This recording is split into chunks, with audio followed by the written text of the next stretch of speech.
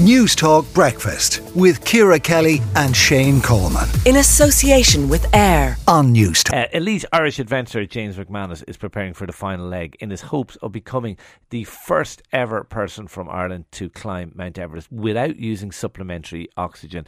He joins us now. James, we spoke to you back in March. How have things been going for you? Yeah, like on the whole, they've been going really good. I had a couple of low points in my preparation for Everest, but on the whole, everything is on track now. We're looking pretty good to attempt the summit towards the end of next week, which is really exciting. Okay, you're preparing for that final leg of the journey. Just tell us about that. Tell us how it's gone so far and about that final leg, what it entails. Yeah, well, I suppose I'm here 47 days now, and the main challenge is the process of acclimatization and adapting your body to the altitude. So over those 47 days, I've moved higher on the mountain. And last week, I did my final acclimatization rotation, which brought me up to 7,950 meters. So Everest is 8,848. So that was a really, really good step. And I went to the equivalent to the 21st highest mountain in the world. So it was a massive challenge. And I'm back down in a village called Furlong now, which is at 4,200 meters, trying to recover and put condition on, sleep, and eat as much as possible. And I'm just constantly looking at weather forecasts now for the best day to go next week. And once I see that, I'll start moving back up the mountain.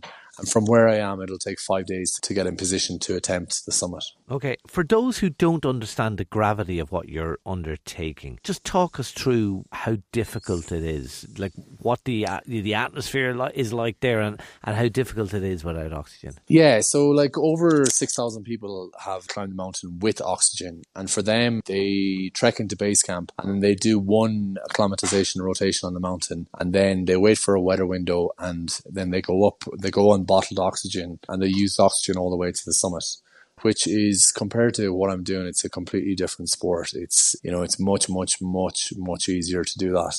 So I have to do more acclimatization rotations, and then on the mountain, I'm going to be much slower. It's really, really difficult. I was talking to some people last week who climbed Everest with oxygen, and at one point they had to change their oxygen bottles, so they were 2 minutes off oxygen. And they felt like they were going to die. So, it's a different sport. A different beast. Honest. A different beast altogether. Why do it? Yeah, I get asked this question all the time, and because it's there. I'm an endurance athlete. Yeah, it's because it's there, and it appeals to me.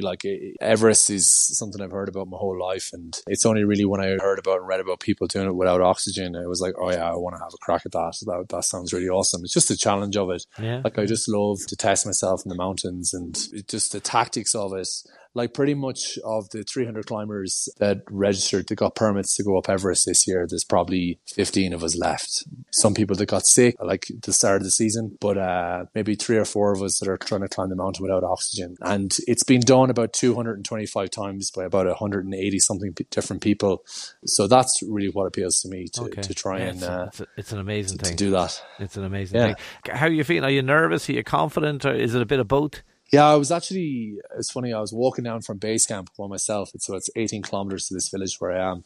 And I was thinking to myself, if I fail the summit, what would I change in my preparation? And really nothing. So I'm confident that I've done everything in my power to try and do it. So it's just, I'm in a really, really good headspace that I have the ability to go and do it now. And all my training and preparation and the last 2 months in particular has paid off. So it's just waiting for a really good weather window now and I'll go and have a crack at it. So I feel very excited and privileged to be here. Good. And the hope is next week, if weather permitting, that's when you'll make exactly. It's kind of changing. I was hoping for the 24th and I was looking like the 27th. The icefall, which is just outside the base camp, is the most dangerous section on the whole mountain. You're going through a heavily crevassed area. That's maintained by a group of Sherpa called the Ice Doctors, and they're closing that on the 29th. So I need to go for summit by the 27th and then to race down and get down through that before they close it. Because if they close it before I get there, it's going to be a major, major problem for me to get off the mountain. So there's a little bit of pressure, but it'll come good. The weather always does, Well, James, we wish you well. We will talk to you on your return from the summit. Well done, and as I say, best of luck with everything over the next few days. Yeah, thanks a million, Shane. And listen, if anybody wants to follow my progress, we're posting updates on the Earth's Edge Instagram page, so people can actually follow in real time my progress on the summit attempt. Ah, brilliant. I'll look forward to doing that. Brilliant. Okay, best of luck, James. Thanks indeed for talking to us this morning. Cheers, Shane. Bye-bye. What an extraordinary thing he's doing, and we do wish him all the best. News Talk Breakfast with Ciara Kelly and Shane Coleman. In association with AIR. Weekday mornings at 7 on News Talk.